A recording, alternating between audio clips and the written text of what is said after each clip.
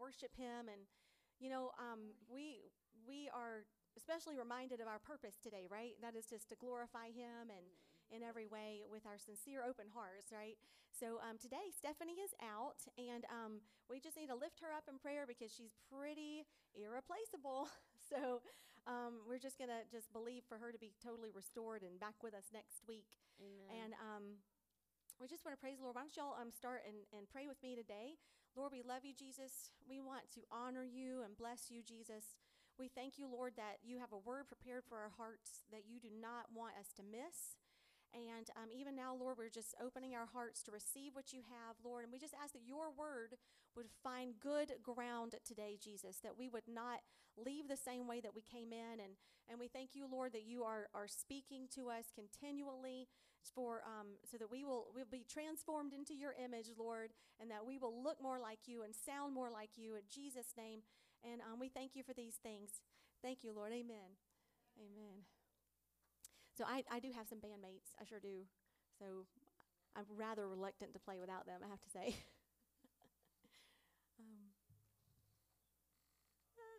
I might go fetch them.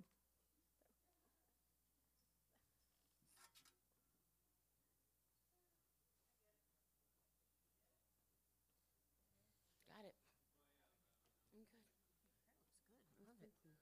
How you doing? Good. Yeah, baby finally cut her tooth. Baby finally got her first tooth. This week. I worked really hard during practice, so they just need a little coffee after all that. This is a first. I have never played the piano and sang at the same time. So y'all gonna have to sing. You're gonna have to stand up and just worship Jesus, because it was never a performance, and I guarantee you today is not one. So just join me. Please stand up. I can't stand today, but we're gonna enjoy the Lord. Amen. Let's sing, Lord, I lift your name on high.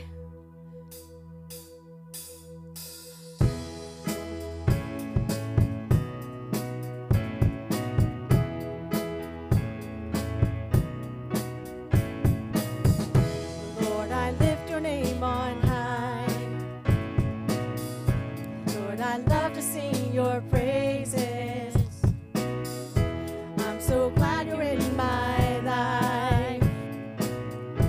I'm so glad you came to save us. You came from heaven to earth to show the way, from the earth to the cross, my debt to pay, from the cross to the grave, from the grave to the sky. Lord, I lift your name on high. Well, Lord, I lift your name on high. Lord, I love to sing your praises. I'm so glad you're in my life.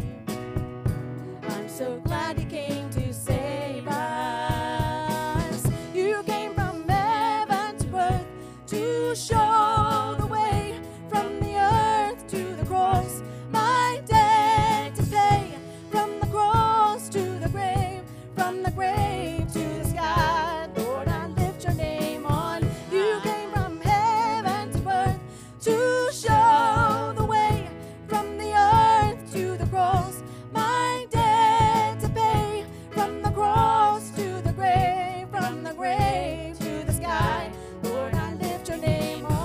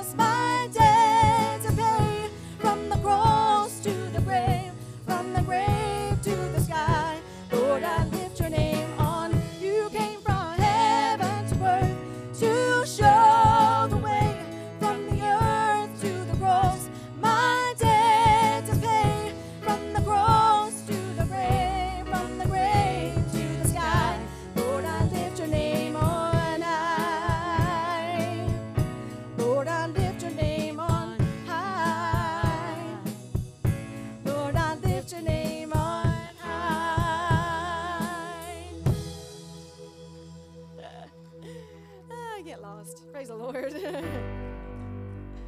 Oh, count us in. Oh, boy. Go ahead. No, after you, sir.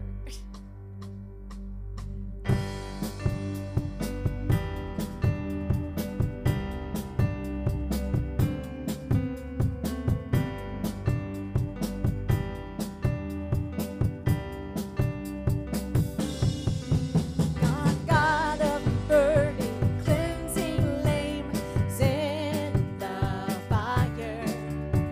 Your blood-bought gift today we claim. Oh, send the fire today.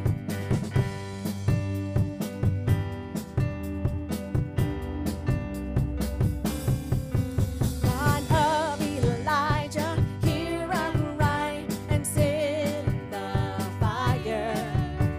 Oh, make us fit to live or die. Oh, send the fire today to burn up every trace of sin, to bring the light and glory in. The revolution now began. So send the fire today. Send the fire. Send the fire. Send the fire. Send the fire today.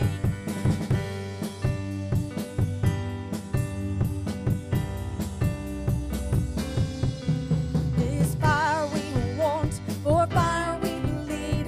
Oh, send the fire.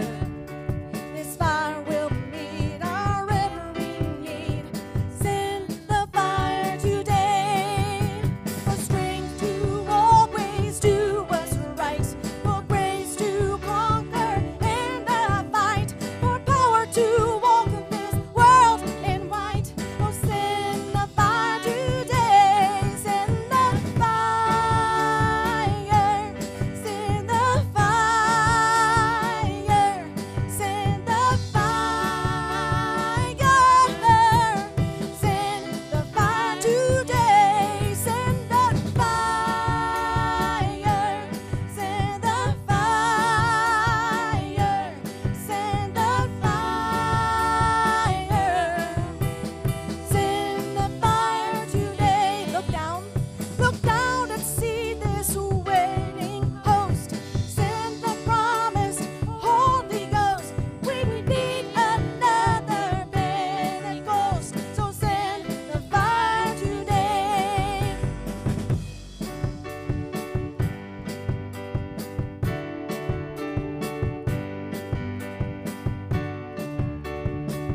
Why don't you guys take some minutes and shake your hands and greet each other, because I can't talk and play at the same time. Go right ahead. Say hello to each other.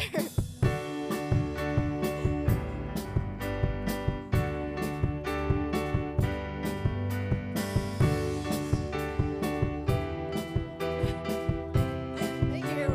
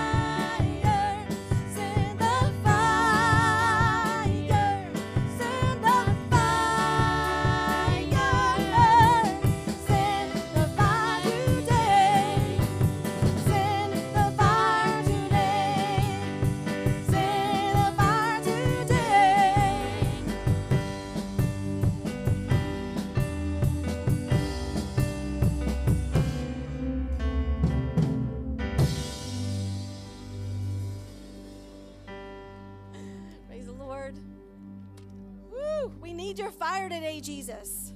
Hallelujah. For power to walk this world in white. Hallelujah, Jesus. Oh, how we love you, Lord. Praise you, Jesus. Kristen, why don't you help us?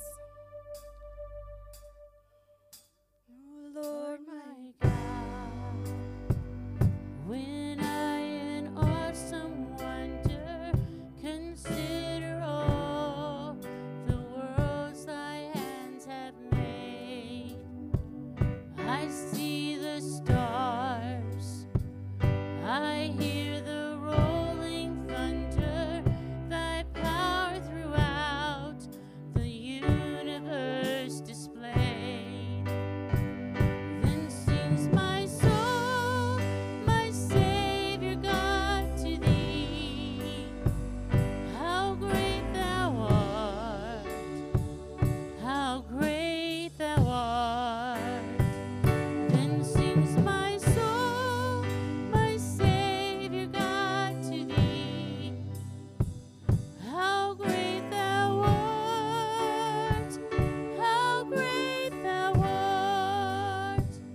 When through the woods and forest glades I wander and hear the birds sing sweetly in the trees.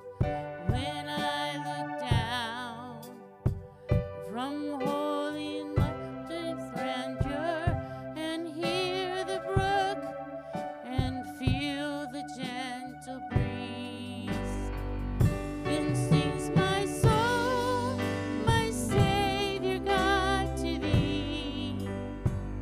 How great thou art, how great thou art.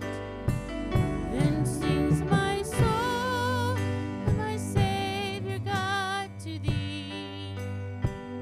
How great thou art, how great thou art.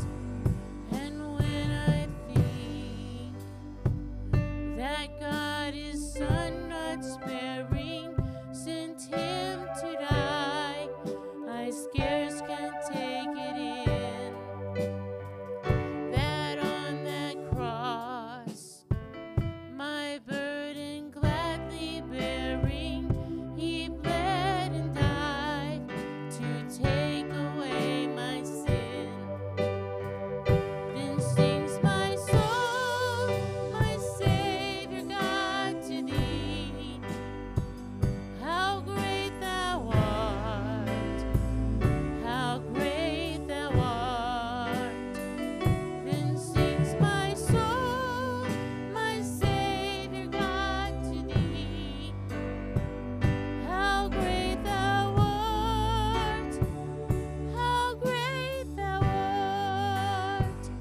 When Christ shall come with shout of acclamation and take me home, what joy shall fill my heart. Then I shall bow in humble adoration and there proclaim, my God, how great thou art. Then sings my soul, my Savior God,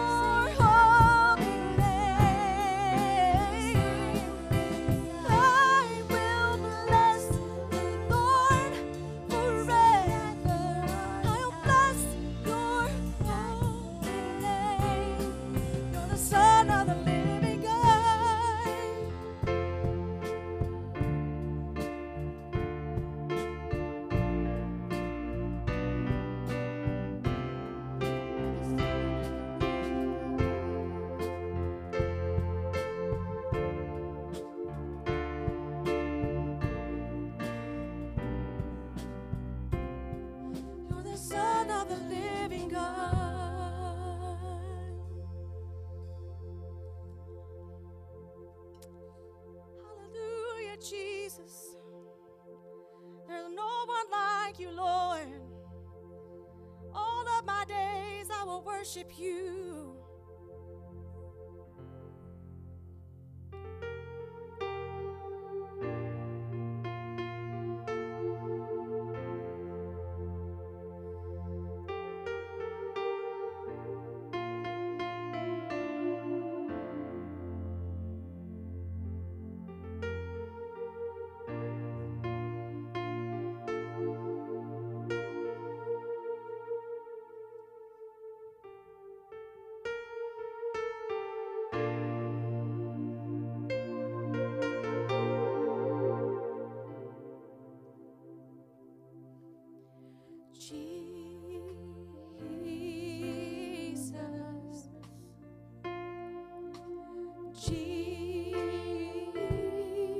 Jesus,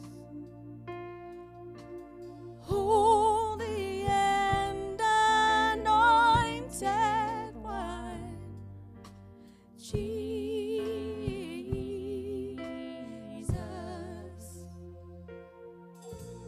Jesus,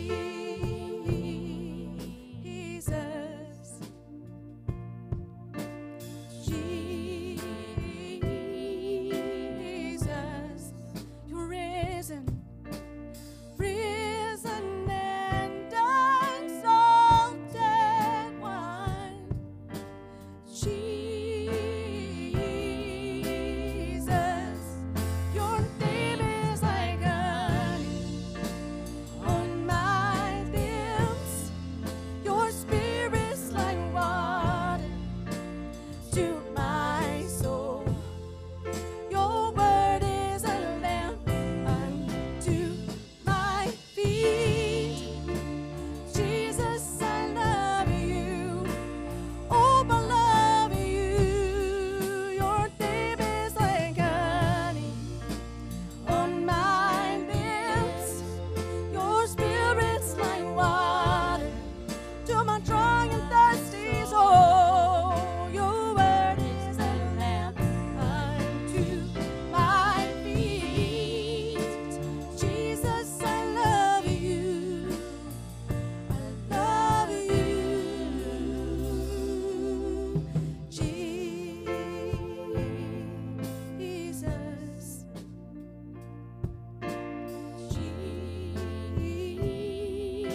Jesus, you're risen, risen and exalted one. Jesus, your name is like honey on my lips. Your spirit's like water to my soul. Your word is a lamp unto my feet. Jesus, I love you. Oh, I love you. Your name is like honey on my lips. Your spirit's like water to my soul. Your word is a lamp unto my feet. Jesus, I love you. I love you. Jesus, I love you. I love you. Jesus, I love you. I love you. Jesus, I love you. I love you.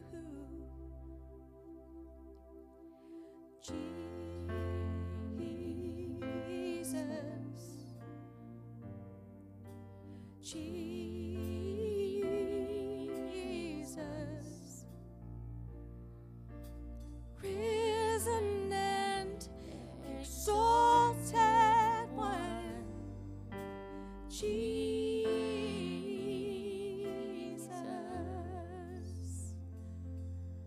Why don't you just lift your voice and tell him, Lord, we love you. We love you, Jesus. Liz, why don't you come on up, hon?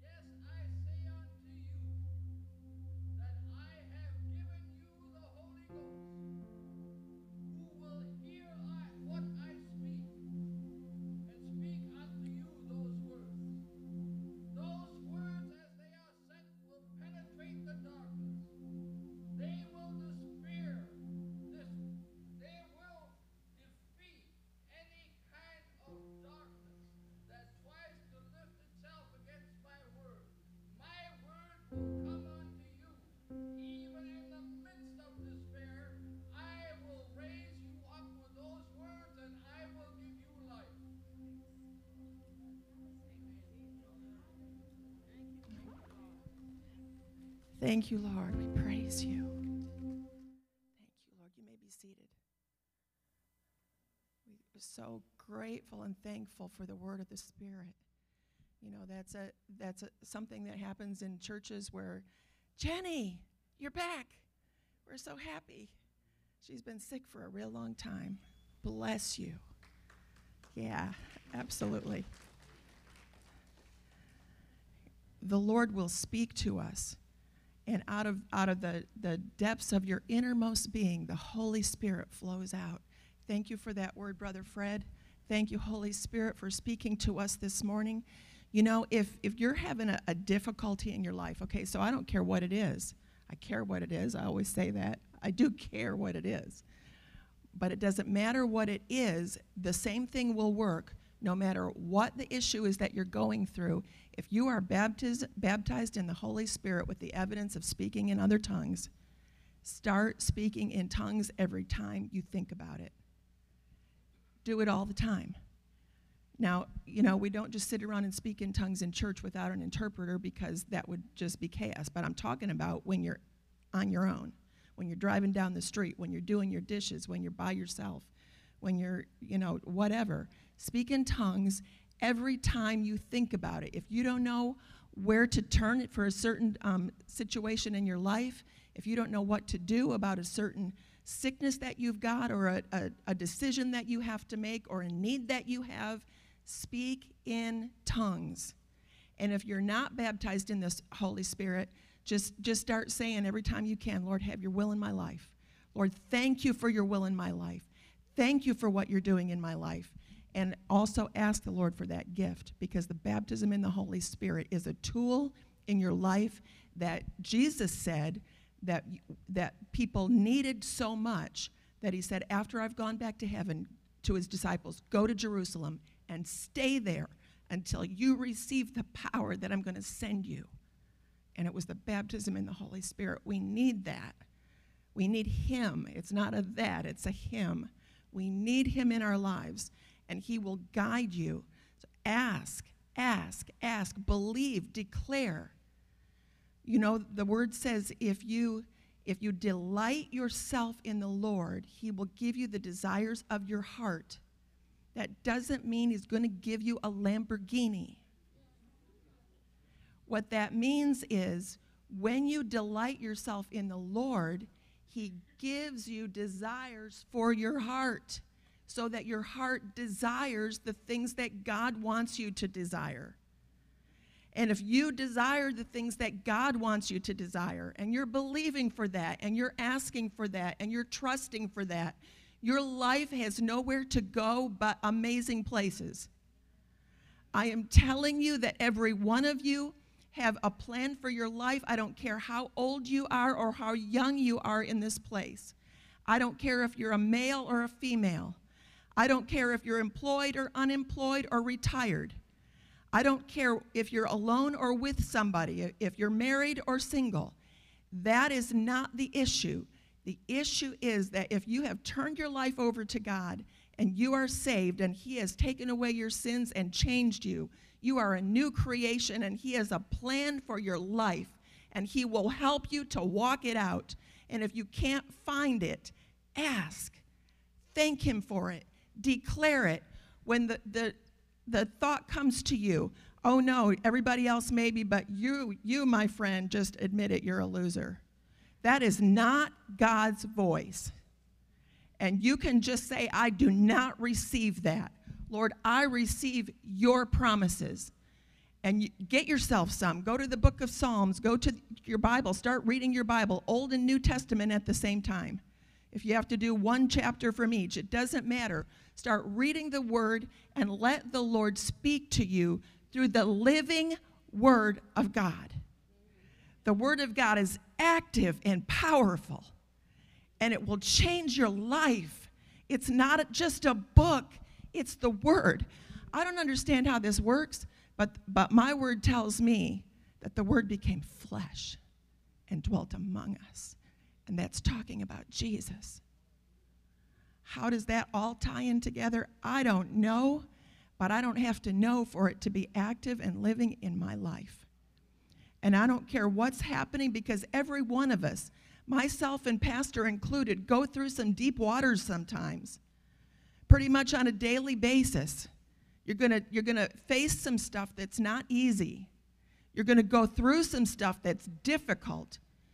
And you're gonna have to stand up and walk with God by an act of your will and say, Lord, I don't get what's going on. Maybe I don't even just totally understand it at all, but I am gonna walk through this with you. I trust you for every footstep, for every thought, for every word, for every decision.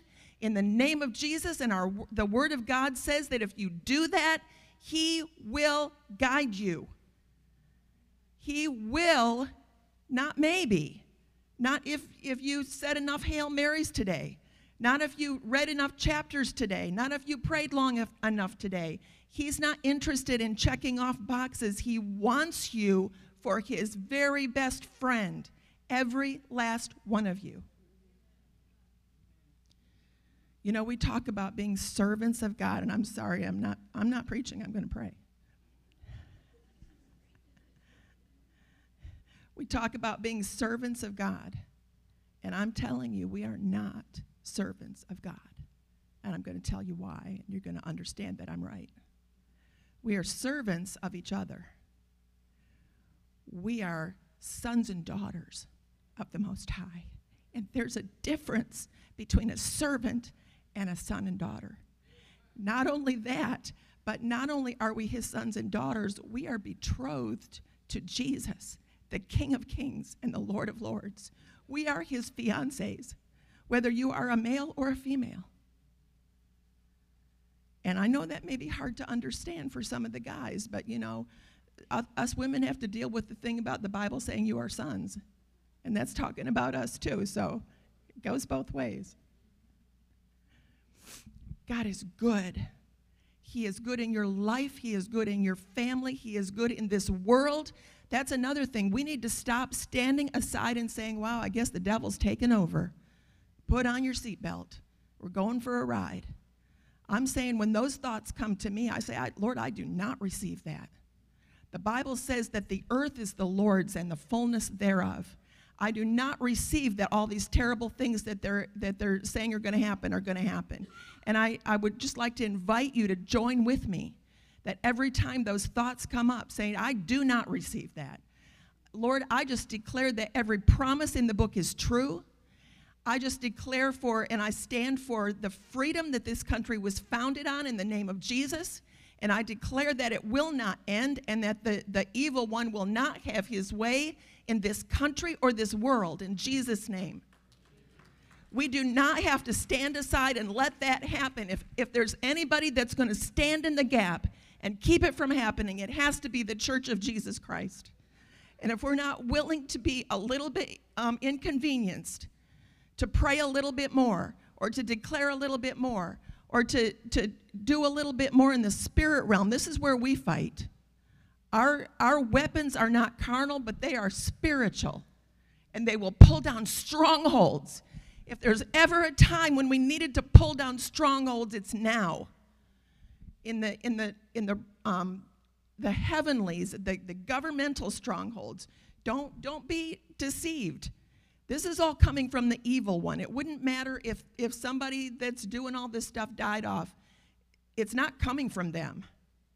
It's coming from the evil one, the devil, and the demons, and the wicked realm that wants to destroy mankind and the earth. And we are here now, at this time, for a reason. It's our time. God put us here at this time for a reason. The Bible says so. Our times are in His hands. And we are here now, and we are responsible, and we have the privilege of standing up for our country and our world. We are citizens of the world. Because God made us people and put us in the world right at this time. We don't have to have a card that says we're citizens somewhere. We live here. That makes us citizens here in the world. And we can stand up for the world and declare over it in Jesus' name. And we need to. And what a privilege. What a privilege. What a privilege to stand up for the people in your family that are a mess. God put you there on purpose to stand up for your family. Stand up with me this morning.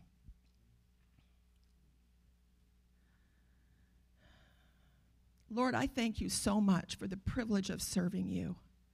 I thank you, Lord, that you have made us more than servants.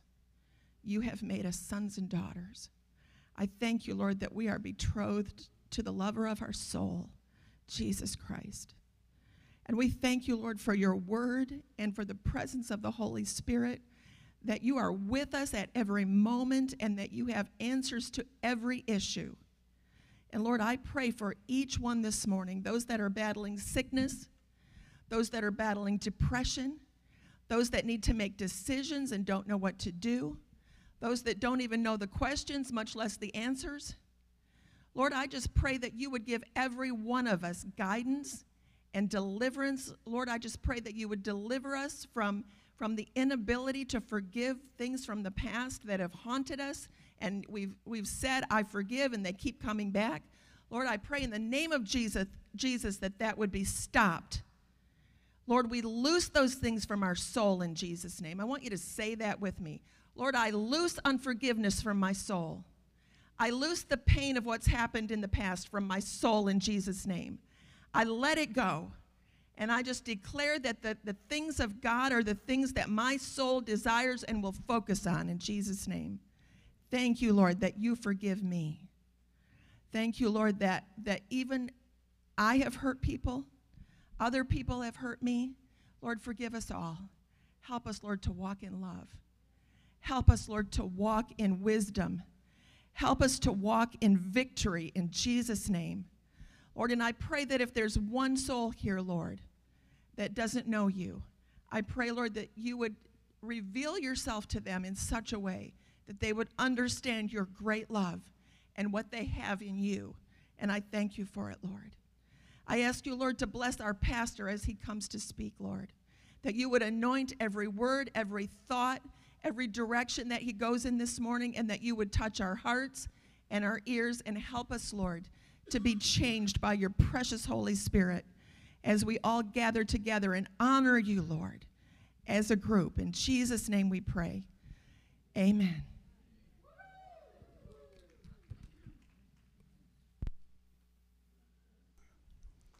Hallelujah.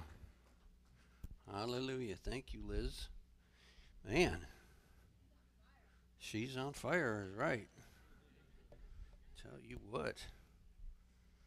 I don't know. Are you happy? It's good to see everybody here today. There's a fellow named Dan back there. I can remember his name because I know somebody with that name.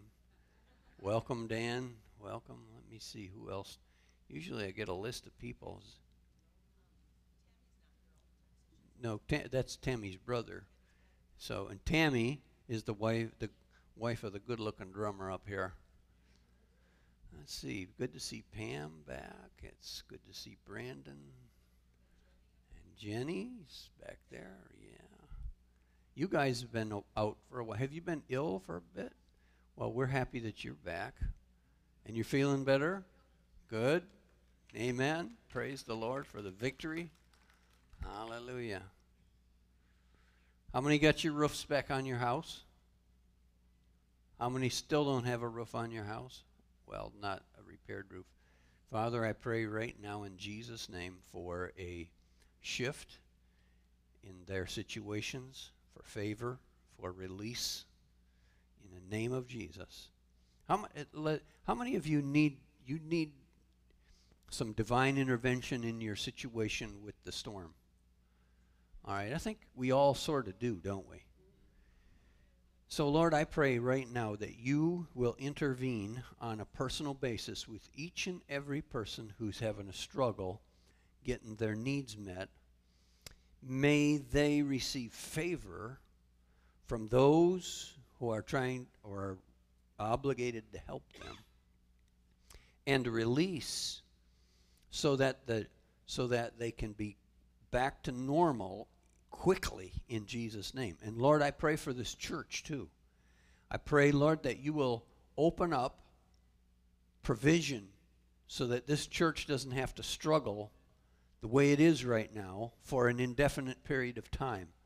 release and open up, we pray, in the name of Jesus, over this church and all the people in it.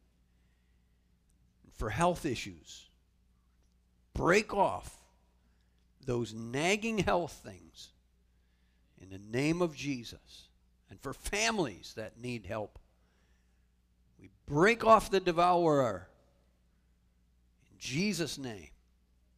Amen. Amen. Amen. Amen. Praise God. All right, grab hold of something and let's lay hands on it, declare over it. You know what? We've been laying hands on our tithe envelopes and stuff like that. It wouldn't hurt if you just grab your spouse's hand and pray over them too, that God will release something amazing in their life too. Because if he does that for them, it'll help you. Amen? If God blesses them with favor, guess who benefits? Fringe benefit. You are a fringe benefit. As we receive today's offering, I'm believing the Lord for jobs and better jobs, for raises and bonuses, for benefits and salaries and commissions, for favorable settlements, for estates and inheritances, for interest and income, for rebates and returns, checks in the mail, gifts and surprises, finding money, debts paid off, expenses decrease, and blessings increase. Thank you, Lord, for meeting all of our financial needs, that we may have more than enough to give into the kingdom of God and promote the gospel of Jesus Christ. Hallelujah! Would you come and give in Jesus' name? This is for your loose change for the building fund. Come and give in Jesus' name.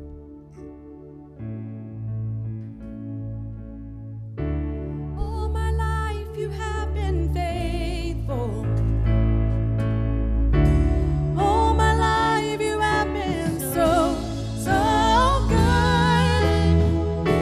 With every breath that I am able, I will sing of the goodness of God. Let's go to the bridge. Your goodness is running after me. Your goodness is running after me. With my life laid down and surrendered now, I give you everything. Your goodness is running after me. All my life you have been faithful. All my life you have been so good. With every breath that I am able, I will sing of the goodness of God. Hey, what do you think about Carol over there on that keyboard singing? Yeah. Man. We didn't know you could walk and chew gum at the same time. That's amazing. Thank the Lord. Wow. Hey, pray for Stephanie. She's going through the struggle. How many of you have had that thing where you feel sick, then you start to feel good, and you do something, and then all of a sudden you're back down? You know what I'm talking about? Well, that's what she's struggling with. So, Lord, we just pray for Stephanie right now, that you will raise her up and give her a touch, and we break off this thing that's bugging her, that it will leave and never come back again, ever, ever, ever. And on the folks in this room as well who are struggling with the same thing. We take authority over that, and we command it to be loosed in Jesus' name. Hallelujah. Hallelujah. Yes. Children's church. Oh, pray for the offering. Come on, Dan. Snap out of it, right?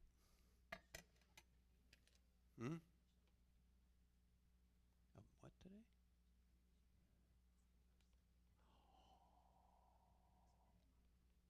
We can still have it. It can still happen. It can still happen if we have some people. Where's Thomas?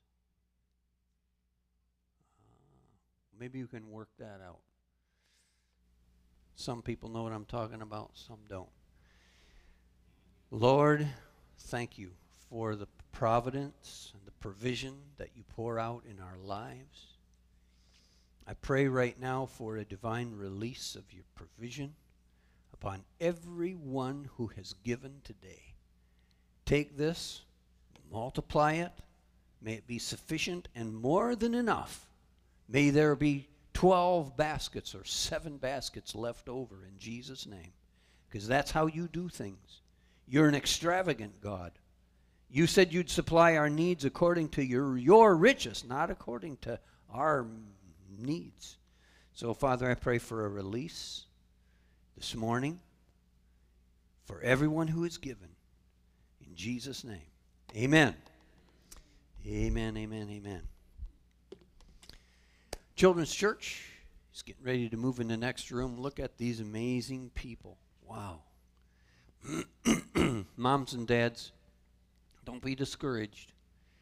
It won't last forever. And you'll wonder, where in the world did the time go? Dolores, hi. How are you? Have you been back there the whole time? My eye just caught you right now. It's good to see you. Oh, my goodness. What memories we have of the olden days, right, Dolores? Mm-hmm. God is good, isn't he? Do you ever think you'd be talking? Oh, I'm glad to see DeAndre's mama with us today. How about that? Sybil, good to see you. It takes me a little while for the computer to catch up with the character recognition, but I do get it. Amen. I don't know what I was talking about. This has got to be your son, right? Because he looks just like you, Daddy. Welcome. Where are you from? You're a Michigander. Where's Hudsonville near? Oh, you know where that is? Well, how about that? How many Michiganders we have in a place? We got a bunch of us, aren't we? Well, welcome here. Thank you. Thank you for coming down and getting warm. Are you going to move here? Oh, no. God bless you. Thank you for spending the day with us. We're happy. We're blessed. Amen. What's your first name again? Patrick. Saint Patrick. Amen. All right, we're all saints, aren't we? So he's Saint Patrick. There you go. Hallelujah. All righty. You got a Bible with you? All right. Open to the book of Judges. The book of Judges. How many of you ever feel kind of insignificant? You know what I mean by insignificant? Like you don't really matter? Does anybody feel like that? Oh, you all feel like you matter. Well, that's good. That's good. I'm glad you do. But secretly, how many have ever thought of it? Right? Yeah. Oh, there's DeAndre now. Mama's over there. Daughter's over there. That little girl is growing so fast. I don't know what you're feeding her, but man, she's growing. She's feeding her? Wow, she's getting all the protein in the family. Well, there was a guy, a lot of guys, but this particular one, who felt pretty insignificant in the book of Judges, chapter number 6. And you know the story. Thank you, Thomas. You're the man. You are the man with the plan. Wow. He knows how to read minds and sign language and read lips. See, that's why it's important to have your spouse who is your help meet, because she thinks of things that slipped right past me. It's a good thing. It's a good thing, men, that we have them, right? And ladies, it's a good thing you have us too. We need each other. So Gideon was one of these guys who felt really insignificant. Now, there is a difference between being humble and not being arrogant, but there's also something about feeling inferior when you shouldn't feel inferior. You know, you can get to where you feel sorry for yourself. So watch this little conversation going on here between Gideon and God. Now, you know, it's kind of interesting because they had this interesting conversation between each other, but wouldn't you love to have an opportunity to have a conversation with God? And if you did, would you talk to him the way Gideon did? I don't know. But a lot of times, you're having a conversation with him and you don't even know it. You know that? So when I discovered something a while back, that when I talk to God and he answers me back, I know what his voice sounds like. Do you know what his voice sounds like? His voice sounds just like mine. Or you. When he talks to you, he'll come to you in a voice that you recognize. Isn't that an interesting thing? Do you know the most important word in anyone's vocabulary? Do you know what the most important word is to everybody in this room? The most important word in your world is your name. There's just something about your name. When mom and dad said your name, right? When your wife or husband says your name, your kids, there's something about your name. It's the most important word in your vocabulary. God knows that. So when he talks to you, he's going to talk to you in a voice that you're most familiar with. And it's your voice. Now, it's not the way you hear your voice on a tape recording. Have you ever heard your voice on a recording? I don't like it. Do you? I mean, I'm talking about not yours. I'm talking about mine. I listen to it and I go, oh my goodness, does that really sound like?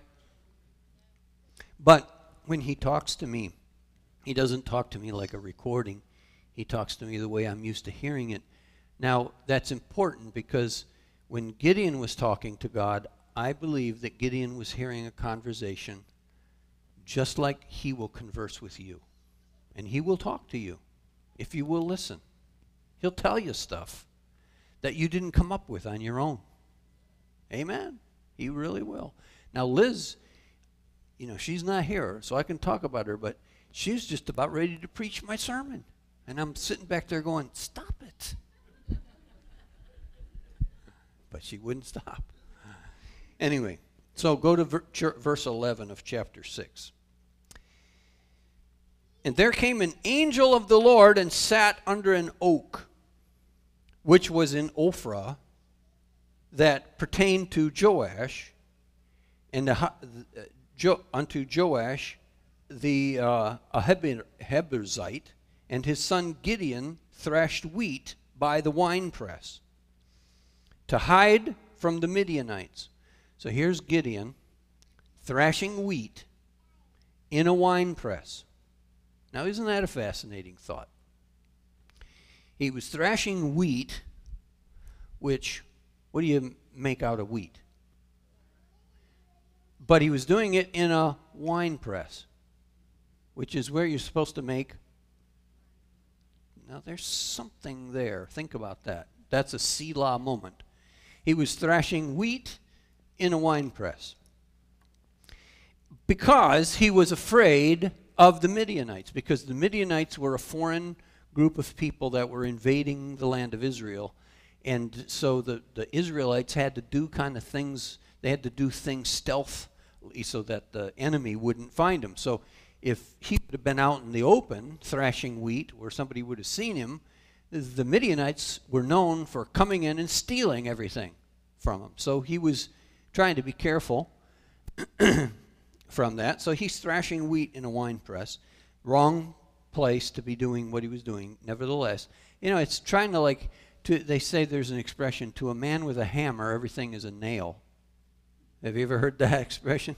So he's trying to put a square peg in a round hole, because I don't suppose it would really be too easy to thrash wheat in a wine press. Nevertheless, the angel of the Lord appeared unto him and said unto him, the Lord is with thee, thou mighty man of valor.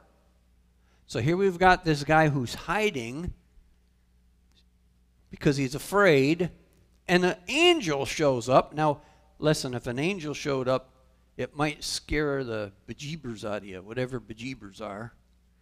But that alone would have scared him.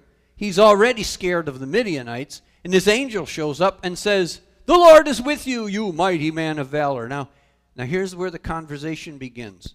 And Gideon says to the angel, verse number 13, "O my Lord, if the Lord be with us, why then has all this befallen on us?"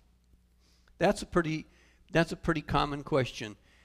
When God starts to give us a promise, we always say, why? Why? Why me? Why did this happen to happen? Why did this have to happen to me? Have you ever heard people say that before? I'm sure you haven't heard it. But there are people that say, why did it happen to them? They were such a nice person. And so a lot of times we pray to God and we say, God, why did you have to do it to them? As if to say, there are other people you should have done this to. That's the implication in what we're saying, even though we may not know it consciously. But this is the thing about human nature, is we always wonder why. Why? Because it just seems unfair. Doesn't it seem unfair? Why does this always have to happen to me? Must be Murphy's Law. Have you ever heard people talk about that? You know what? You and I need to change the way we talk. A lot of times we talk ourselves into defeat. Quit saying things like that. There are people named Murphy. I had an accountant named Murphy. So I know there's people named Murphy, but there's no such thing as Murphy's Law. Forget about it, all right? And there's no such thing as bad luck.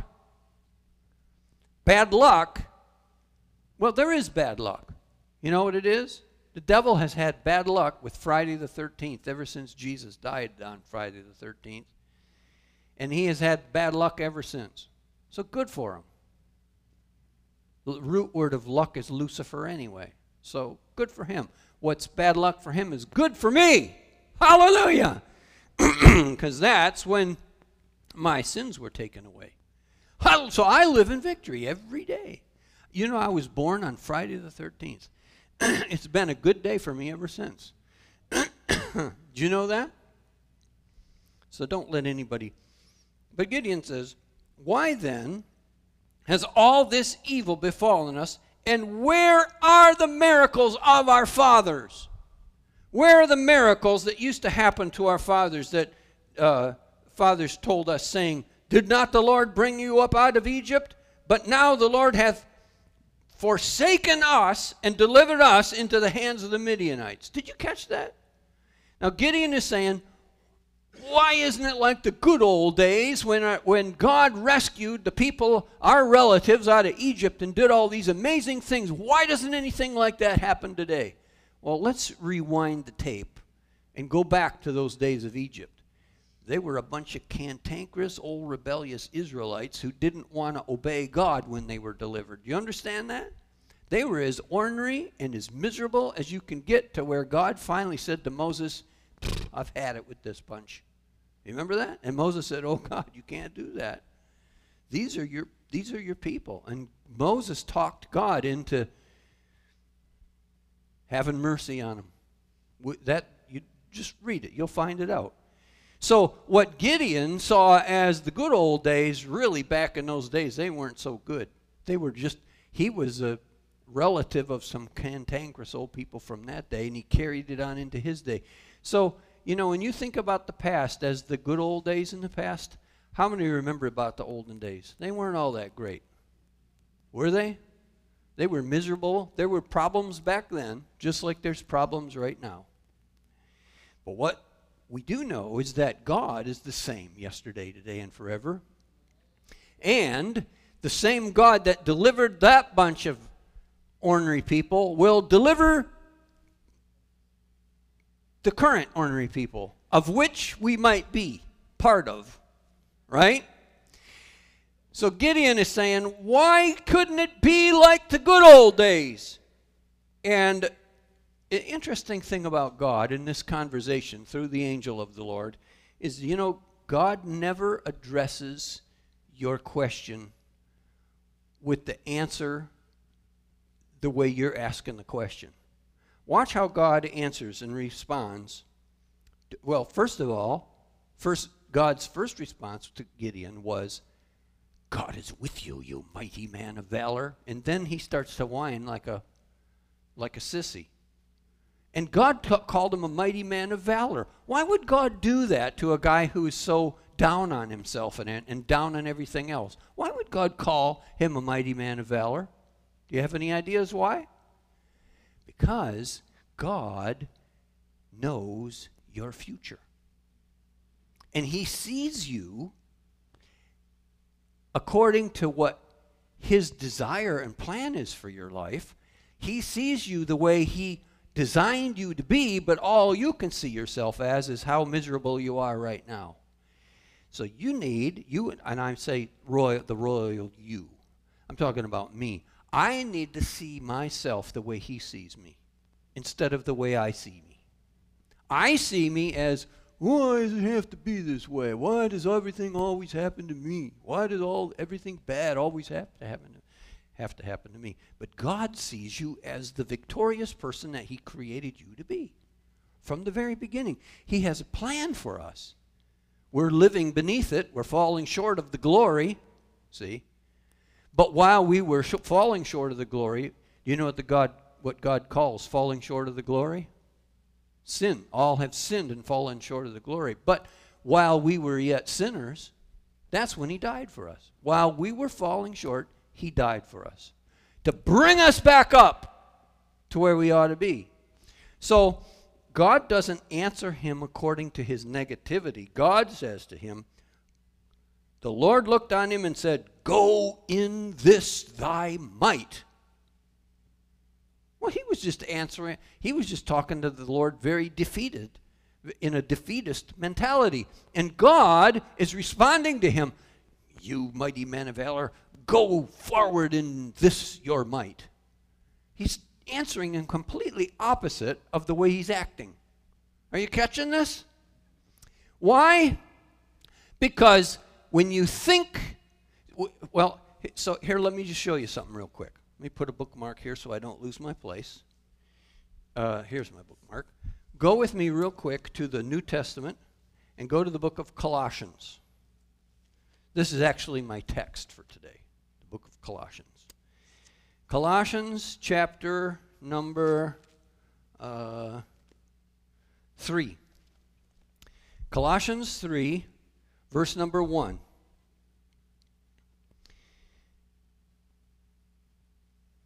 If you be risen with Christ, seek those things which are above, where Christ sitteth on the right hand of God. Now watch this. Where is Jesus right now? He's seated at the right hand of God. So his perspective is a lot different than our perspective. Now the Chinese just floated a balloon over the U.S. this last week. Unbelievable. They float a balloon over and we can't figure out what to do with the silly balloon. But here's the deal. They floated that thing up there higher than the jet stream so it wouldn't interfere with the airplanes. But they had a perspective of the United States because they were spying on us. They had all kinds of equipment and they were looking down on us and they were able to get a perspective of the whole lay of the land. They could see everything that was going on down here. Did you know that? Because they were looking at us from a different point of view than we are looking at us. They could see a lot more detail than we can see. Now, God's perspective of you is from a different vantage point.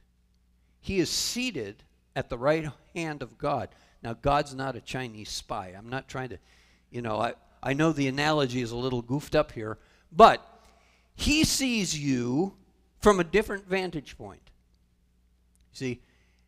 And he can see not just you, but he sees the whole situation. He sees the whole dynamic and how it all works together. And so his perspective of things is a lot different from your perspective because all you are is you're down here looking at things that are right in front of you, and you don't have the perspective. So what you and I need to do is this. We need to change our vantage point. We need to discover that that are as he is, so are we in life. We just found out where he is, right? He's at the right hand of God. So as he is, so are we. You and I need to start looking at and getting perspective on our situation from the throne point of view. From the throne's point of view. God's throne's point of view. But Gideon wasn't like that. But see, God was seeing it from one perspective. Gideon's looking at it from another perspective. And God says to him, back there in Judges again, he says, go in this thy might, because God sees the end from the beginning. And he says, thou shalt save Israel from the hand of the Midianites. Have not I sent thee? And Gideon, his response to God is back into that old negative perspective. Isn't it funny how we have such a hard time getting out of our rut? We start out with the why me? Why has everything bad always happened to me? And then he says this in verse 15. And he said unto him, O my Lord, wherewith shall I save Israel? How in the world do you expect me to save Israel? How in the thunder do you expect me to do anything about this? I'm a nobody from nowhere. Well, he didn't say it that way. He said, behold, my family is poor in Manasseh. Now, remember, the 12 tribes of Israel, there was Reuben, Simeon, Levi, Judah, Issachar, Zebulun, Benjamin, Dan, Naphtali, Gad, Asher, and Joseph. But the Levites were taken out of the 12 because they were supposed to be the priest family. So that meant instead of 12, you've only got 11. So what God did is he took Joseph. Joseph had 2 sons, Ephraim and Manasseh. And God said, okay, I'm going to take Joseph's 2 sons. We'll take Joseph out of the mix, and we'll make Ephraim and Manasseh part of the 12. So now you take 12 minus the Levites, minus Joseph. So now you're down 2. Stick in Ephraim and Manasseh. So now you've got your 12 again. And so we've got Gideon here saying, I'm a poor person from the tribe of Manasseh. He said, I'm the low man on the totem pole. I don't amount to a hill of beans. I'm poor. Nobody knows me. I'm a nobody from nowhere. How in the world do you expect me to save Israel? I am the least in, and not only that, but I'm the least in my father's house. I'm a nobody from nowhere, and I'm even the lowest man on the totem pole in my house. How many of you ever felt like that? All your brothers and sisters, they get treated different than you. Anybody feel that way? Yeah, you don't want to admit it because you already feel bad enough. And you know what? Here's what God does. He answers them from the throne. He answers his meager little argument from the throne of God. And he said, I will be with you. The Lord said unto him, surely I will be with you. Don't worry about it. Because a zero, Reinhard Bonnke preached a sermon called a zero, that he was a zero. And he told about how in his family he was a zero. But he said if you take a zero and you put one God next to it, all of a sudden you don't have a zero anymore. You could be a whole bunch of zeros, but you put God in front of it, and all of a sudden it's not a zero anymore. Amen? So God plus you're not a zero anymore. So God says, surely I will be with you, and you will smite the Midianites as one man. Pretty cool, huh? You, one man, will smite the Midianites. And he said unto him, If so here's Mr. Negativity again. He answers God's positivity with, well, if now I have found grace in thy sight, show me a sign that thou talkest with me. You know, some people aren't satisfied. And it wasn't just one time that he asked God for a sign. So the angel shows up, consumes his meal, the meal that he prepared for him. That wasn't good enough. I mean, it wasn't good enough that an angel appeared and started talking to him, but he needed something else besides that. And then he wasn't satisfied with that. He said, show me another sign. God says, well, what do you want? He said, I'm going to put a piece of fleece out at night, and I want to see if the fleece will be wet from the dew, but all the ground is dry. So God did it for him. And then he goes, well, now wait a minute. That could have happened. That might have been a fluke. Let's switch it around the other way. This time I want the ground to be wet and the fleece dry. So God did that for him. See, here we are. We're so negative all the time. We're so negative to God. We're negative about ourselves. We don't see ourselves from a kingdom perspective. You got to start looking at yourself from the perspective of the throne. I've got a statement here that I'm going to read so I don't mess it up. And here's what it is. Why does your reasoning start with what you don't have? When you have tasted of the supernatural supply, you have lost the right to a thought pattern that starts with what you don't have. You and I, our thinking, our rationale always starts with, well, I don't have this and I don't have that, and so it won't work because I'm lacking in so many things. Why is it that that happens? Go with me to the book of Mark, chapter number 8. Mark chapter 8 and verse number 17.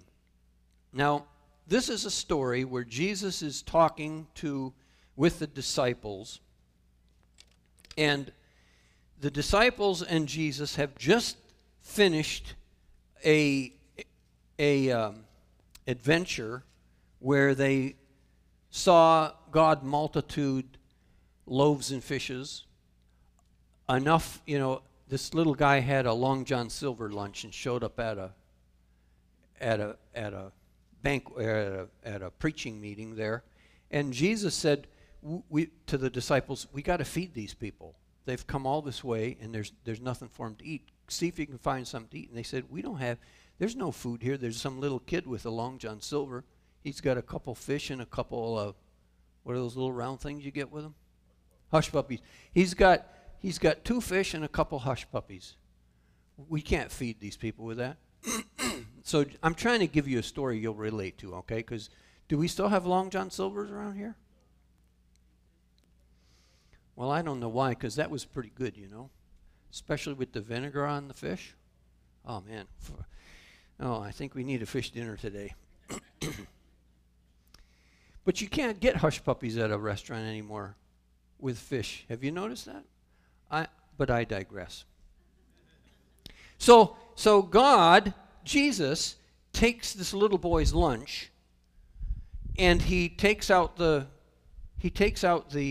fish, and he breaks it in half, and he hands it to one of the disciples, and then he reaches back into the Happy Meal, and he pulls out another fish and breaks it and hands it to another disciple.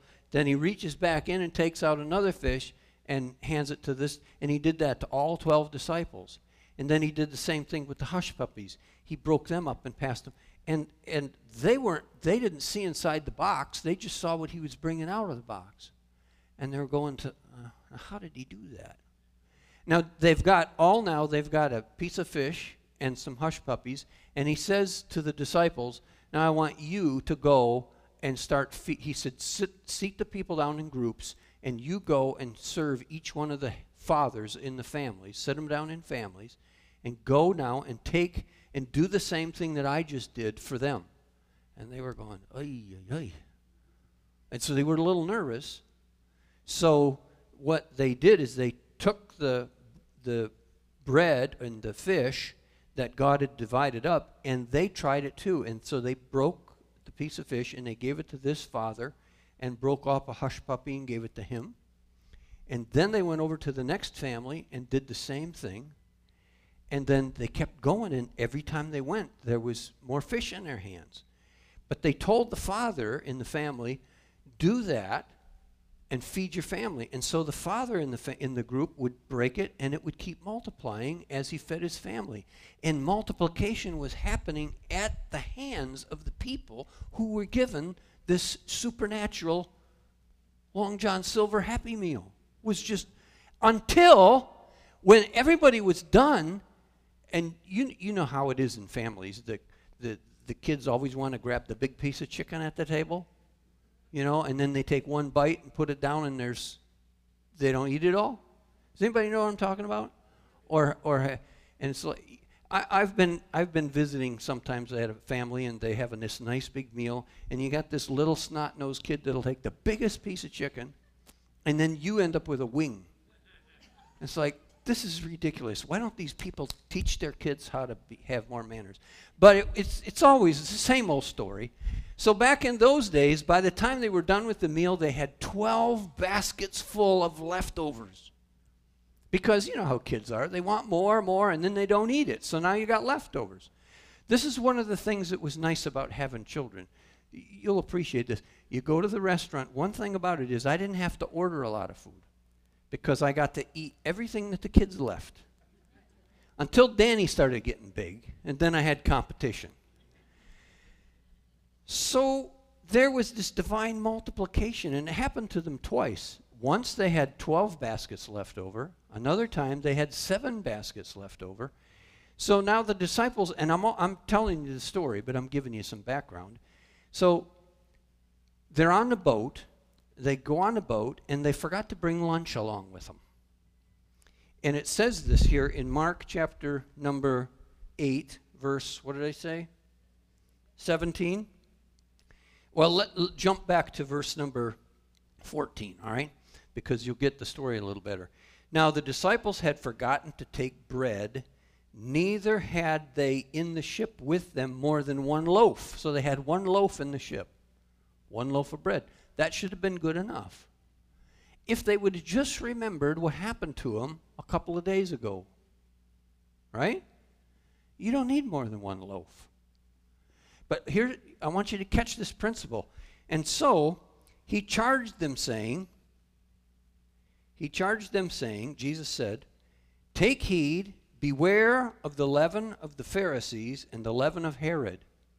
And they didn't hear what he said. They heard what he said, but he didn't hear what they said. It's like my wife when she talks to me. She'll be telling me this big, long thing. And then she'll say, you didn't hear a word I said, did you? And I'll go, yeah, sure I did. Well, what did I say? Have you ever had that problem? I don't understand it. It's because I got thinking about something else, right? So Jesus charged them. He said, beware of the leaven of the Pharisees and beware of the leaven of Herod. And they, in verse number 16, they reasoned among themselves and they said, he must be getting on our case because we didn't bring enough food. That's what they said. It's because we have no bread. But they did have bread, right? They have one loaf. And Jesus, when he knew it, he said unto them, and here's the real thing that you want to focus on. Why reason ye because you have no bread? Why does your reasoning always have to begin with what you don't have? Why is it that believers, even believers, their reasoning always starts with what they don't have instead of what they do have? Because they did have something, didn't they?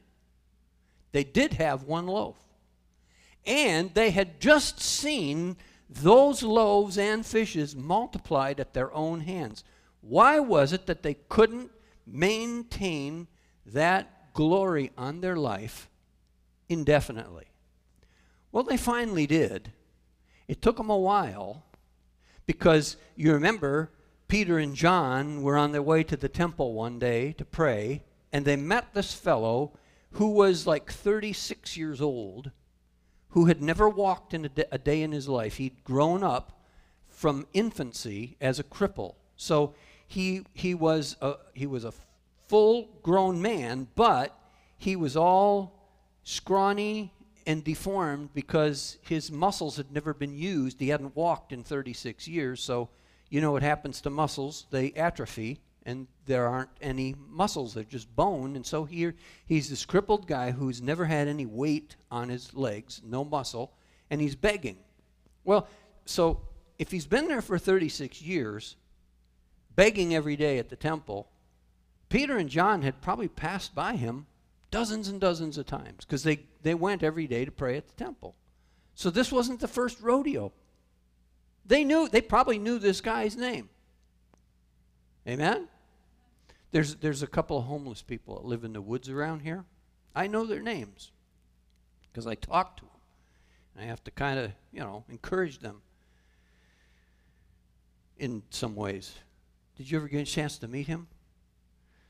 Well, so it wasn't the first time they saw this guy, but up until this point, they didn't realize their reasoning. Every time they saw him sitting at the temple, their reasoning always started with what they didn't have. And so this day on their way to the temple, this guy reaches out to him and says, "Alms for the poor, alms for the poor." He's got a little cardboard sign that says, whatever they say on their little cardboard signs, only it was written in Hebrew. Just kidding. And so Peter and John said to him, "Silver and gold have we not." So they realized what they didn't have, but they remembered, we were in the boat. We didn't have what we thought we had, but we did have something. So they said, "We don't have any silver and we don't have any gold, but we realize that we do have something. Such as I have," they said, "give I thee. In the name of Jesus, rise up and walk."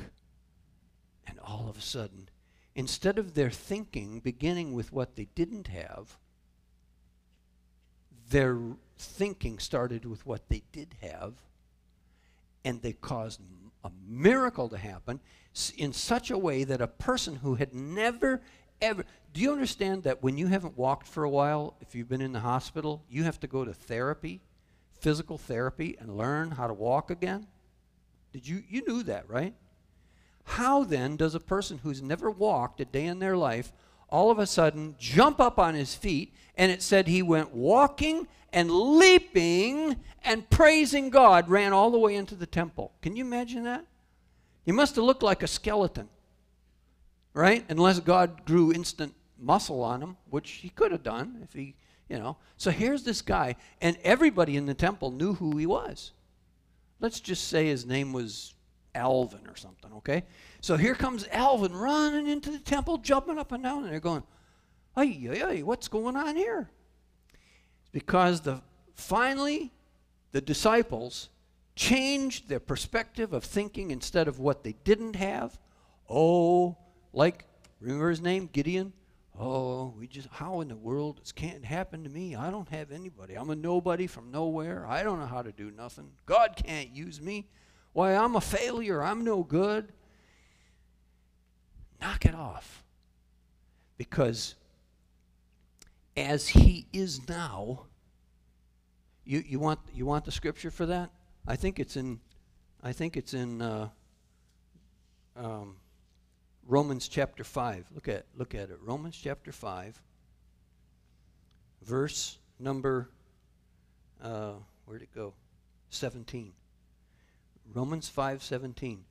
"For if by one man's offense death reigned by one, much more they which receive abundance of grace and of the gift of righteousness shall reign in life by one, Christ Jesus."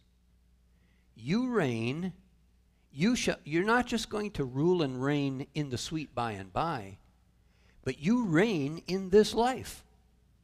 To reign means to be in charge of or command of or ruler over, and you reign in this life. So quit starting with what you don't have, and don't question. Why don't let your reasoning start with what you don't have? Remember Adam and Eve? Of course you don't remember them because you never met them, but you remember the story about them, right? Adam and Eve, their perspective never started with what they didn't have because they didn't know that they lacked. Adam and Eve did not know what they didn't have. To the degree they didn't even know they didn't have any clothes on. They didn't know anything about lack. All they knew is that they walked with God in the ruach of the day. And as far as they were concerned, they had everything. They didn't worry about it. They didn't even worry about God supplying for them. He just did. And that was their way of life. They didn't know anything about lack. That's how God wants us to live. But Satan has so goofed up our brains that all we think about is what we don't have instead of what we do have. You know? You're mature enough to put all the dots together on this.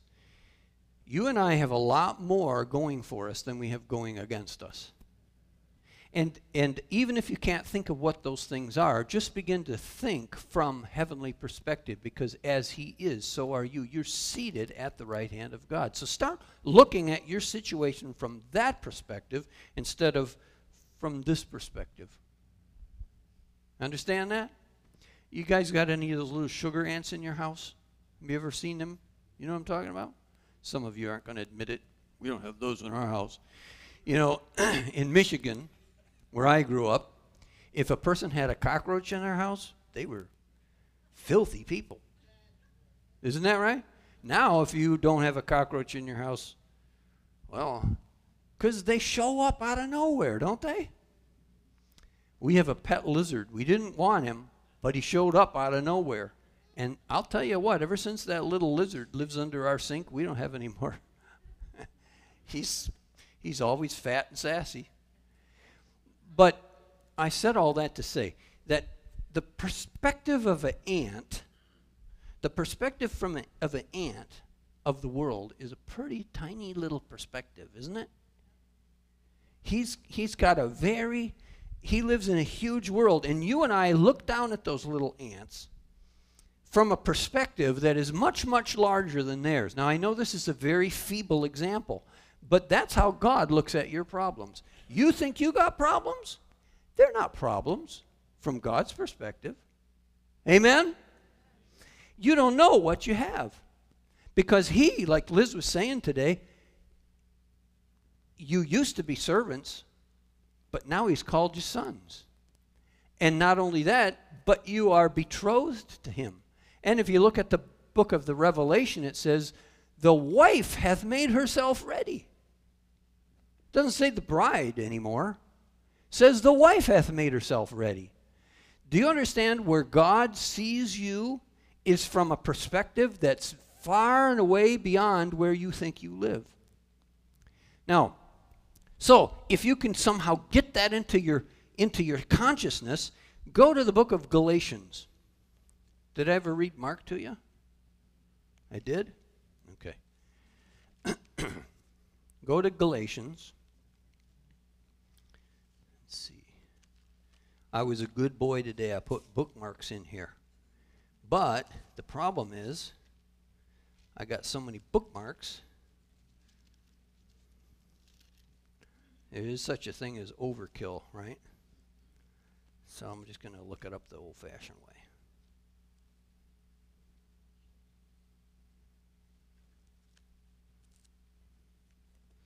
I could just give it to you, but I want to read it to you. So Galatians chapter number 6.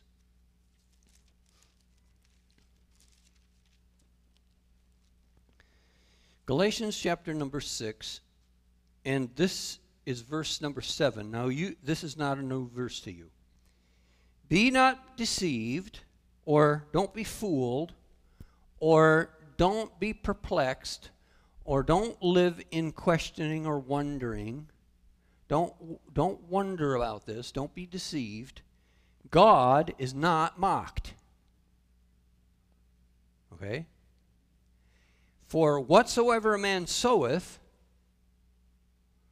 that shall he also reap. Now, do you know, it says elsewhere, and I know I have it in my notes, but I'm not going to take the time because I see the clock. It says, they that sow to the flesh will of the flesh reap corruption. But they that sow to the Spirit will reap life everlasting. So whatever you sow, that is exactly what you will reap. So don't fool yourself in thinking, or don't be deceived, or don't live in this delusion that if I sow one thing, I'm going to reap something else. Are you with me so far? Don't be deceived. God is not mocked. Now, it's interesting how he puts this language together. Because what he's saying here is that it is mockery of God to think that you can sow one thing and reap something else. To think that you and your life in your service for the Lord and sowing into the kingdom will reap anything else but kingdom results is mockery of God. Let me see if I can say that a little better, because I think I wrote it better in my notes.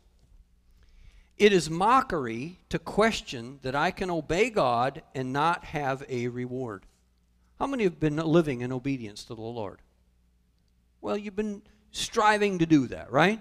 You're believers. You're living according to the Spirit, not according to the flesh. Now, if that's how you're living, it is mockery to think that you can question. It's mockery to question that you can obey God and live a life like you've been living and not receive a righteous reward. It's mockery of God. Are you following me? Because a lot of times when we read these scriptures, we think them in a negative context. But think of it also in a positive context. If you've been sowing good seed, you're going to reap good things. Hallelujah!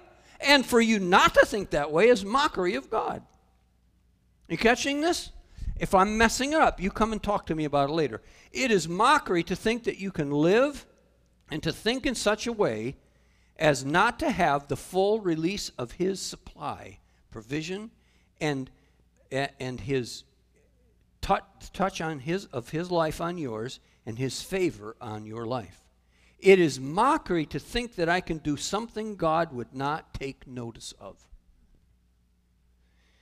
Brothers and sisters, Satan would love to try to convince you that you are no good, a nobody, from nowhere, trying to get wheat in a wine press, and you're a worthless no good, when God sees you as a guy who's ready, who's able to deliver the people of Israel single-handedly. And that's what Gideon did, didn't he? Well, he had 300 fellas helping him. But do you know how hard they worked at this? So the Syrians, or the Midianites, I think it was the Syrians at this time, had come up against Israel. And they were ready to they had thousands upon thousands of well-armed troops. Seasoned, trained military people. People who knew how to fight and who had killed before and didn't have any reluctance about killing again. How many well, I better not ask you this. I was going to say, how many of you have ever killed somebody before? I'm not going to ask that question. I've never done that, and I'm sure you haven't either.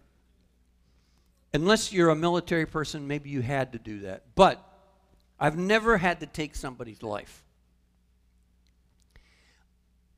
And I hope I never have to encounter a situation where I do, okay? But for a person to have done that over and over and over again in a military context, I'm told that you can somehow shut down and become desensitized to doing that.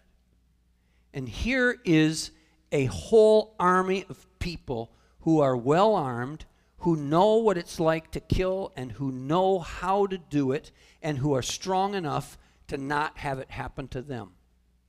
And they are surrounding the nation of Israel. And they are ready to go in and pillage, destroy, rape, kill, and destroy the nation of Israel. There's a whole army of these people. And Gideon is afraid of them, which makes perfect sense. And God is saying, I want you to go after them and defeat them. And he's thinking of all the reasons why he can't, because his reasoning starts with what he can't do.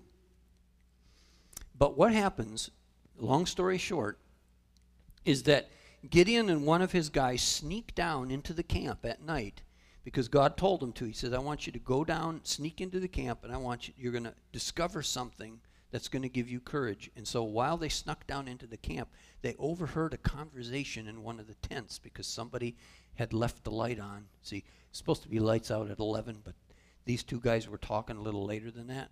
And they heard, one guy woke up his partner and he said, turn that light off. He said, yeah, but I got to tell you, I just had this dream. I know, but the boss said we were supposed to not have the lights on. You know, in Africa, Liz and I were on a safari, and we were sleeping in a tent in the middle of the Masai Mara. You know what the Masai Mara is? It's where do you remember the movie Lion King? What was his name? Mufasa, yeah. So we're in this tent, and we're sleeping, and the guide said, now when you go to bed at night, there will be lions and there will be elephants that will come around your tent, and you'll be okay. But if you do get afraid and you need some help, take your flashlight and shine it on the top of your tent, and we will see the light and we'll come and help you. So we're laying in bed. I've never been this afraid in my life. I was so afraid, and you see, I had to go to the bathroom. And all of a sudden, we hear this noise outside, and it sounds like somebody is just pulling grass up. It's just, and what it was elephants. And they were right outside of our tent, pulling up the grass and eating it. And they would bump up against the tent. And the head of our bed, we had a wooden bed in this tent. They had it set up really nice. And they're pushing up against the head of the bed, and it's moving. And I get out my flashlight, and I'm going. And Liz says, put that light out, put that light out. And I said, she says, you're going to attract attention. I said, I know, I'm trying to attract attention. I was so scared, and I had to go to the bathroom, but I was like frozen in place. It was really a bad night. And then when the elephants finally left, then you could hear the lions. And I don't know if you've ever heard a lion roar, but they surround their prey. So you hear these lions grunting in all these different directions like this. Ay, ay, ay, it was scary. Anyway, so these two fellas are in their tent, and the one guy has got his light out, you know. He turns on the light because he's scared. I don't know if he was shining it on the roof for the general to come and help him from his nightmare that he had, but his buddy says, put that light out. He says, I just had a bad dream. Well, put the light out and tell me what it was. I had this dream, and a loaf of bread rolled down the hill and bumped into our tent and knocked the tent over. Well, that is kind of a bad dream, isn't it? And the other guy said, you know what that interpretation of that dream is? Because the Holy Spirit gave these two soldiers divine Holy Spirit revelation of dreams and the interpretation of dreams. And the other guy says, you know what it's got to mean? It must be that Gideon is the loaf of bread, and he's going to roll down the hill, and he's going to wipe out our army. And you know, that's exactly kind of what happened, because Gideon and his buddies, there were 300 of them surrounding thousands of troops. So they got up on all the hilltops, all the way around. They figured, okay, 300 men, and we've got like 2 miles, so that's how many. So they paced it all off, and they were equal distance from each other. And they didn't have any weapons. All they had was a flashlight and a cowbell. Not really. They had a lamp and a pitcher. So they had a candle and a pitcher. And Gideon said, on my signal, I want you to all light your lamp and break your pitcher. And it will make this eerie sound that will echo down through the valley, and they'll see all these little lights, and it'll trick them. They won't know what's up. And that's exactly what happened. So somewhere maybe around 2 or 3 o'clock in the morning when everybody was supposed to be sleeping real good, that's the time everybody's in this deep REM sleep, Gideon gives the signal. He lights his little lamp, and all the guys saw the lamp come on, so they all lit theirs real quick. You could hear these little bicks going. And then, after the lamps were on, they took their pitcher, and on the count of 3, they all broke their pitcher. 1, 2, 3. So you hear this crashing sound all the way around, and the Midianites came out of their tents, and they looked, and they saw lights all around, and they thought, oh no, the Israelites must have hired other armies to come and defeat us. So they jumped up out of their tent in all the confusion, and they started killing each other. Because they didn't know in the dark who was who. They just saw somebody coming at them with a sword, and while Gideon and his men stood there with their lamps on, doing nothing, God caused the enemy to kill himself. And when they woke up in the morning, everybody was dead. That's how God does something. So you see, Gideon discovered that God can even use nothing, or what you think is nothing, because he said, Gideon, don't start your reasoning with what you don't have. Start it with what you do have. What did he do? What did he have? Look at it again. Here's what God's prophetic word was for Gideon, and it's the same prophetic word that he has for you today. He said, you're a mighty man or woman of valor. That's your word for today. It's just the opposite of how you think you are. God sees you as a victorious, mighty person. And then he says, go in this thy might. Not only are you a valorous person, but now you need to move in faith in the way I see you to be. First of all, understand that's who you are. Second of all, that's how you walk around. Don't walk around like this, all defeated, like Barney Fife. Stand up and put your shoulders back and your chin up and walk around like who you are. Nobody will know. And the devil won't. He'll think, what is he up to? You know, when the devil looks at you, you know who he see? Jesus. You are in his image, and God does something for you. He gives you the image of Christ. You are to grow up into the fullness of the stature. That's another verse. I got to hurry. I'll just give it to you, and you can look it up. It's in Ephesians 4:13. We are to grow up into the fullness of Christ, so that when we walk around with our head up and our shoulders back, the devil sees Jesus, not us. And you know the only way he knows it's you is if you open your mouth and give it away. So just be still and go in this thy might. And then the next thing he tells him is this. He says, go in this thy might. And then the Lord says in verse number 16, I will be with you. Change your thinking. Change the way you walk. And understand that you're not in this by yourself, but he's with you. Now that's the way you ought to think about your problems. Don't let your thinking start with what you don't have. Think of what you do have. Hallelujah. And apply that to every circumstance of your life. I don't care if it's, every time negativity came over Gideon's lips, God always answered it with a positive answer. Quit always being so negative about everything. Start speaking from the perspective of the throne where you're seated, and start talking in victory. People, see, to the world, when they hear you talking about that, the Bible says they're going to think you're crazy because they're carnally minded. So to the carnal man, we talked about this last week, to the carnal man, this kind of talk is foolishness because it's spiritually discerned. That's what the Bible says, right? So these things that we've talked about today are spiritually discerned things. So to the carnal man, he doesn't understand them, nor can he, because it's spiritual discernment. So it might seem foolishness, and it might even seem foolish to you at first, but you start doing it enough times, it won't seem so foolish anymore. It'll become a way of life. Liz talked about speaking in tongues. You know, the first time you do it, it might sound a little funny, and you might not think it's real. And you might even think you're contriving it and making it up. But you do it in faith. Because everything we do is in faith. We walk by faith, not by sight, not by hearing, not by feeling, not by smelling. But pretty soon when you start walking in faith, constantly, it'll become second nature to you.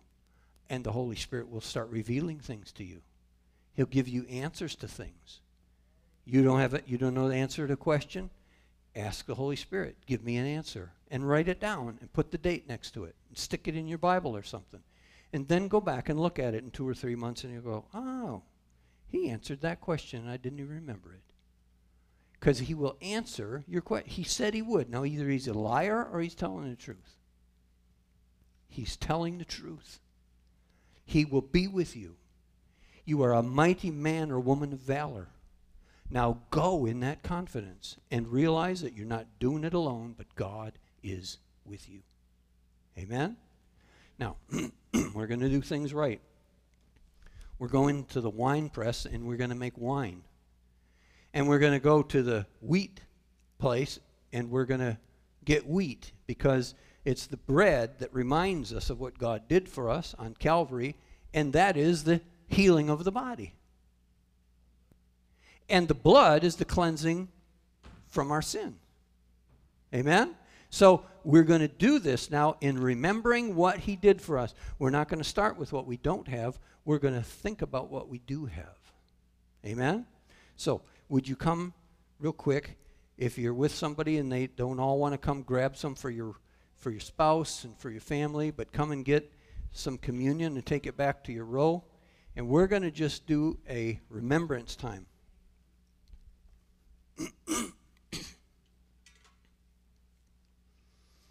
Thank you, Jesus. Thank you, Jesus. Thank you, Jesus. Thank you, Jesus. Hallelujah.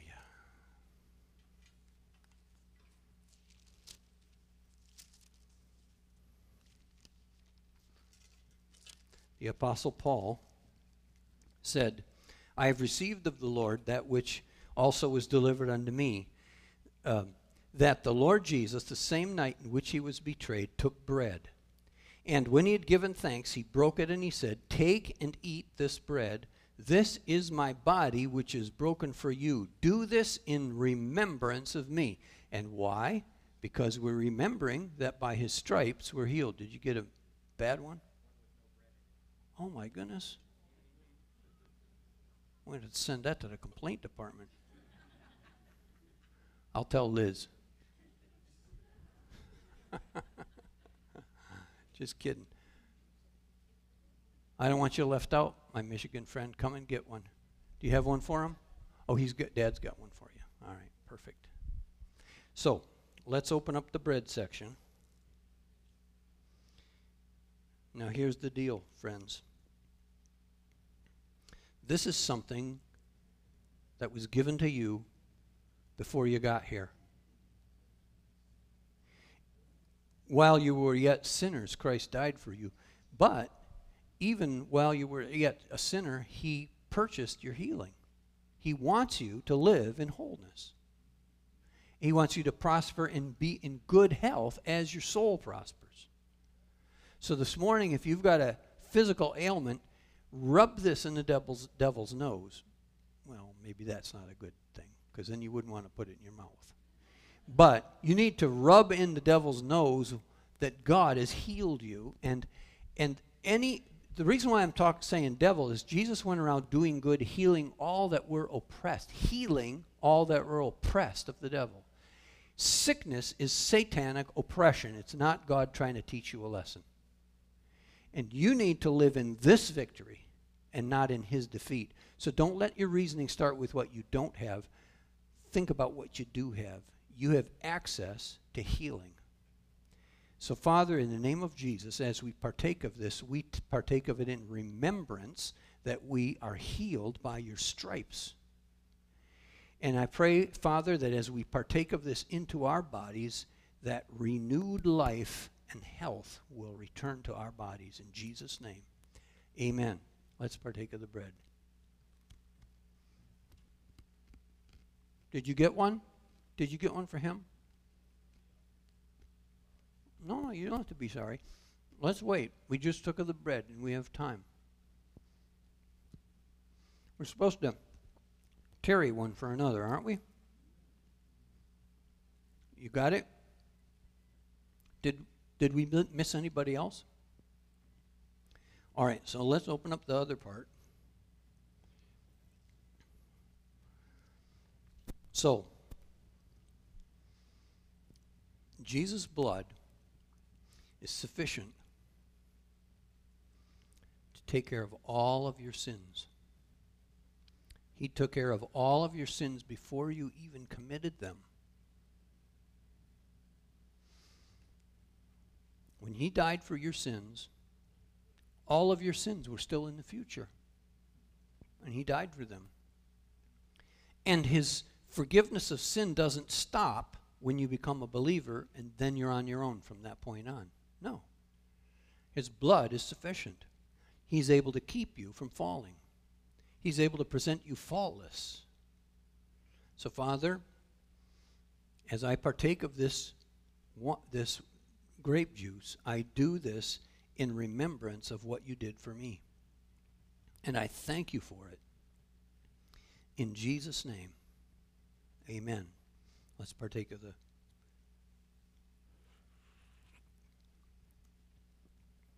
Thank you, Lord, for saving my soul.